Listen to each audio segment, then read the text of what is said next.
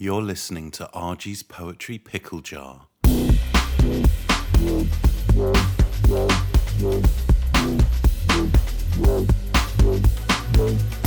Hello and welcome to RG's Poetry Pickle Jar, the only place where we pickle the poems that matter. Each week we call on the world's greatest poets to come in and share a poem they think is the bomb. And each week we find out why they love it and why it inspires them. This podcast is for all the people who say they don't get poetry, to let them know that we don't get it either. And the fun is in figuring it out. Today's guest is a British-born Cypriot poet, fiction writer, essayist, publisher, and poetry educator. This guy reads more than anyone I know, and it shows in the poetry that he's produced. His second collection, After the Formalities, was published with Pen in the Margins. It was a Poetry Book Society recommendation, shortlisted for the 2019 T.S. Eliot Prize, and was also a Telegraph and Guardian Poetry Book of the Year. He's also the publisher at Outspoken Press and runs the Night Outspoken. It is, of course, Anthony Anaxagori. Welcome. Thanks, man. Good to be here. How's life in lockdown? Yeah, no, it's all right. Like, I think I've just been in my office with just me and a lot of people on Zoom. So yeah, it's boring in that I miss people. I miss actually seeing people smelling aftershaves and like Listerine and stuff like that, but now chewing gum, but now it's just coffee cups and green tea, man. Well, how do you, having done like loads of workshops in real life and then workshops on Zoom, like how do you compare them? Do you miss real life? Or I just miss the fact that people know when to talk in real life, and in Zoom everyone's like, oh sorry, you go. no, you go. No, please, you go. And the classic, you're on mute. Yeah, that's the best. And it's the most awkward thing. I love watching people kind of squirm and go a bit red when they're like, no, sorry, please. No, sorry, you go. I know. There's so many awkwardness about Zoom. The other thing is, if someone's reading, they don't know that their internet is bad. Yeah. They could finish a whole poem and for half of it, it's just like, so awkward. Yeah, I do that, and then they're like, and then you're just like, sorry, John, no one can hear what you're saying. Was that all right? Did you hear all that? Yeah, we got it, man. All crystal, nice one. When I told you to choose a poem, like, talk us through the process of choosing. So this poem it's one of these poems that I read when I'm having a tea, or I think about it when I'm walking down the street. Like, it's one of these poems that I don't particularly think it's like a kind of a massive conceptual, big philosophical, like it's, juggling 101 things. It's not like Cirque du Soleil, but then at the same time, it's one of these poems that just gets you. And I think the first time I read it last year, I was just like, the simplicity, but the profundity. And it just felt such like an honest, not confession, but it was a reckoning in like the purest sense. Like, it was, you were in somebody's feeling as opposed to in somebody's head, and you were just going around the houses with it. And I love the interplay between, mortality, motherhood, children, friendship. Like, there's so many themes running through it.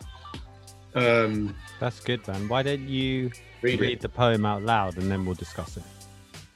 I was going to read it out softly. Why don't you read it at a really soft, just about audible way? Yeah. What's it? ASMR, isn't it? When they just whisper everything to you. All right. So this is called Hold Fast by Robin Beth Shire. It's Schaer, Sheer, maybe. Sorry, Robin. So it's called Hold Fast. The dead are for morticians and butchers to touch. Only a gloved hand. Even my son will leave a grounded wren or bat alone like a hot stove. When he spots a monarch in the driveway, he stares. It's dead, I say. You can touch it. The opposite rule. Butterflies are too fragile to hold alive. Just a brush of skin could rip a wing.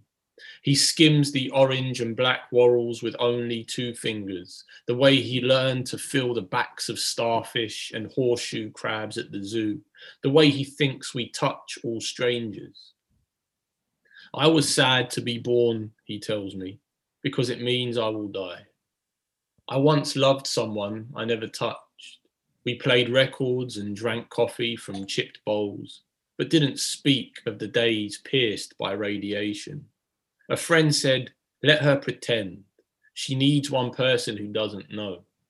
If I held her, I would have left bruises. If I undressed her, I would have seen scars. So we never touched, and she never had to say she was dying. We should hold each other more while we are still alive, even if it hurts. People really die of loneliness. Skin hunger, the doctors call it. In a study on love, baby monkeys were given a choice between a wire mother with milk and a wool mother with none. Like them, I would choose to starve and hold the soft body. Yeah, it's big. And you know what? It feels mad. I don't know why, but through the pandemic, a lot of people are writing about the pandemic, but a lot of poems I come across seem to just echo with the time that we're going through. I don't know whether that's the poem or just that the time we're going through is so dramatic that it seems to pull in poems with it. Let's talk about some of the reasons why you like it so much. So, like I say, it's one of these. I mean, with the Poets Org, like the Academy of American Poets, I subscribe. They send you a poem a day, and I usually read it while I'm having a tea. And I find that the poems don't require too much of you, but they're really kind of potent and make you think. And so I just really like them as that kind of like, a shot of espresso kind of thing. And what I love about this is how she is the radiation. I think that word for me is a huge turn in the poem, because you think it's about mortality and her kid and this kind of reckoning. And I know I can relate to that because, I wrote a poem, Things Already Lost, where my kid asking me about life and death. And so I think when kids realize, or they get a sense of time, they start to, are you going to be around forever? Which is what my kid, when he was about, I think 3.5, 4, he was like, are you going to be my dad forever? And that floored me, man. Like, that literally destroyed me. I did not know what the hell to do. And I don't know. And I think this poem does a lot of that. Like, it speaks into those places and the corollaries between mortality, intimacy, touch, like all those kind of things. They're really, it's the radiation. And once you get that, we played records and drank. There's something almost like diary-esque or nostalgic. It's playing around the landscape of memory, around friendship, and just that what you do for your friend. Let her pretend she needs one person who doesn't know. And I don't know. There's something about. I think I spoke about this with Andrew McMillan as well. That when people are dying, I think of Max Rittvo. I think of Matthew Sweeney. Yeah, Max Rittvo. That book. Yeah, like when they're writing books, but reckoning the fact that they know that within the next 6 months they won't be here. It does something to the nuance in the language. And you get the same when I read poetry by refugees that has been translated from Arabic, and they're talking about, conflicts or trying to cross borders and this and that. There's no nuance. And then you get the same in the war poetry as well. When you read Wilfred Owen and Sassoon and whatever else, like, you realize that things are just so urgent and direct. And I wonder then, I'm not saying that that's common with everyone, but with a lot of those poetries, it's very, very direct. And this has that element to it, is that when something is so immediate, nuance almost does a disservice to the thing that you're trying to move around. Yeah, I agree. So I was listening to someone on The Verb, and they were saying, I can't remember the name of the poet, but they were saying to him, poets should be more like solicitors or lawyers. They should be staying away from irregularity, and they should be just direct and saying it as it is. Yeah, man. Yeah, I mean, I really have an issue with essentialism, like people just trying to say this is, like to try and just say poetry should only be one thing. Like, I think it's ridiculous. And for me, you can be direct and still be complicated.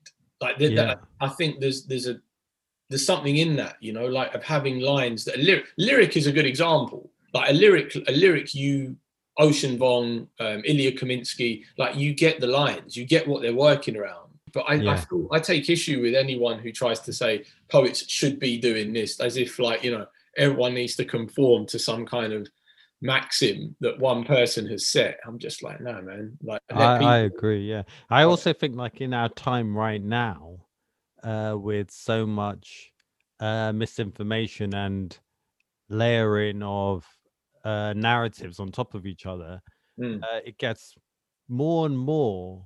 It feels like a disservice to reflect in very straight ways problems, because now problems are so multifaceted. They're like super complicated. For sure. And something always has to get jettisoned. Like that's you have to compromise something. If you're going to write a poem about, I don't know, coronavirus, you can't write about the entire thing. And I think like I always go back to what Jericho Brown says, that poetry is an approximation.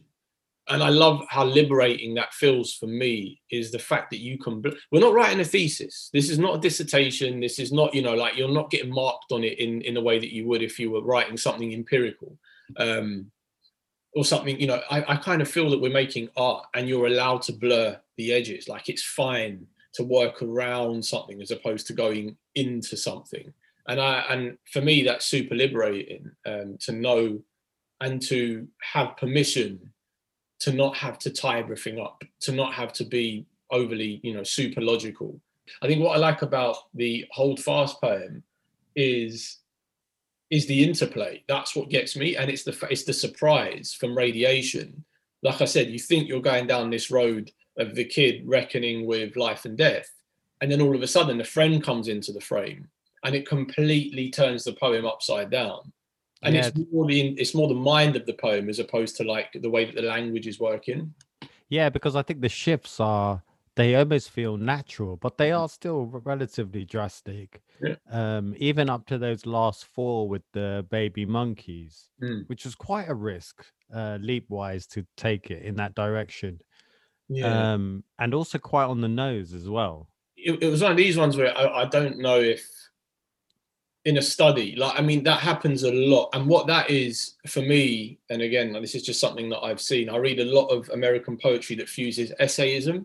And I mean, I do it in a lot of my new work, I'm doing it now as well, where I'm taking maybe registers or tones that you might find in an essay or in a piece of journalism and throwing them in. So interesting. Yeah, so like on a piece of journalism, you'll see in what one study suggests, cool, let's bring that into the poem and see what that does, because then it creates this idea of not just specificity, but you're also dealing with something that feels bigger. Now it's left the personal, and now you're into theory. And, you know, like people like Maggie Nelson, Claudia Rankin, they all do this. They balance anecdote and theory in a lot of their work. And I think that fusion is what we're seeing a lot of, particularly someone like Kathleen Graeber, The River Twice, Anne Carson. Like you see a lot of these things that almost fusing registers and tones, and it creates a really nice kind of composition for me anyway. Like I really enjoy that. I remember I read a book called The Art of Voice, which was about that, making people feel like they're in the pub with you, they're reading an article, they're watching a TV program, and it's all around the same thing, but they're only doing that through register. And but again, it adds an extra element of surprise in the turn. I mean, this is what doctors call it, and it gets theoretical from people who really die of loneliness, and then she brings doctors into it. Then it's the study on love, baby monkeys. So it kind of does follow like a system of logic there, but it's moving away from I hold my friend who's dying to people, and then it becomes broader. I think the people opens up the end of the poem, and it makes it far more general and universal. And then we get into this inner study. It doesn't tell you what study, it's just in a study on love, which, you know, how broad and general is that? I mean, who does a study on love? But we don't care. It's quite colloquial, isn't it? Yeah, but you don't care. You're not interested in, like, you know, I want to know what kind of study was done and who carried it out and blah, blah, blah. But you go with it. As a thought, that's nuts. Like, you know, let's do a study on how love works, you know. There's a really good poem, man. Thank you so much for bringing that in. No Appreciate worries. it. No worries. And stay safe. Cheers, you too, man. Hold Fast by Robin Beth Shire. The dead are for morticians and butchers to touch. Only a gloved hand. Even my son will leave a grounded wren or bat alone like a hot stove. When he spots a monarch in the driveway, he stares. It's dead, I say. You can touch it. The opposite rule. Butterflies are too fragile to hold alive. Just the brush of skin could rip a wing. He skims the orange and black walls with only 2 fingers, the way he learned to feel the backs of starfish and horseshoe crabs at the zoo, the way he thinks we touch all strangers. I was sad to be born, he tells me, because it means I will die. I once loved someone I never touched. We played records and drank coffee from chip bowls, but didn't speak of the days pierced by radiation. A friend said, "Let her pretend. She needs one person who doesn't know." If I held her, I would have left bruises. If I undressed her, I would have been scars. So we never touched, and she never had to say she was dying. We should hold each other more while we are still alive, even if it hurts. People really die of loneliness, skin hunger, the doctors call it. In a study on love, baby monkeys were given a choice between a wire mother with milk and a wool mother with none. Like them, I would choose to starve and hold the soft body.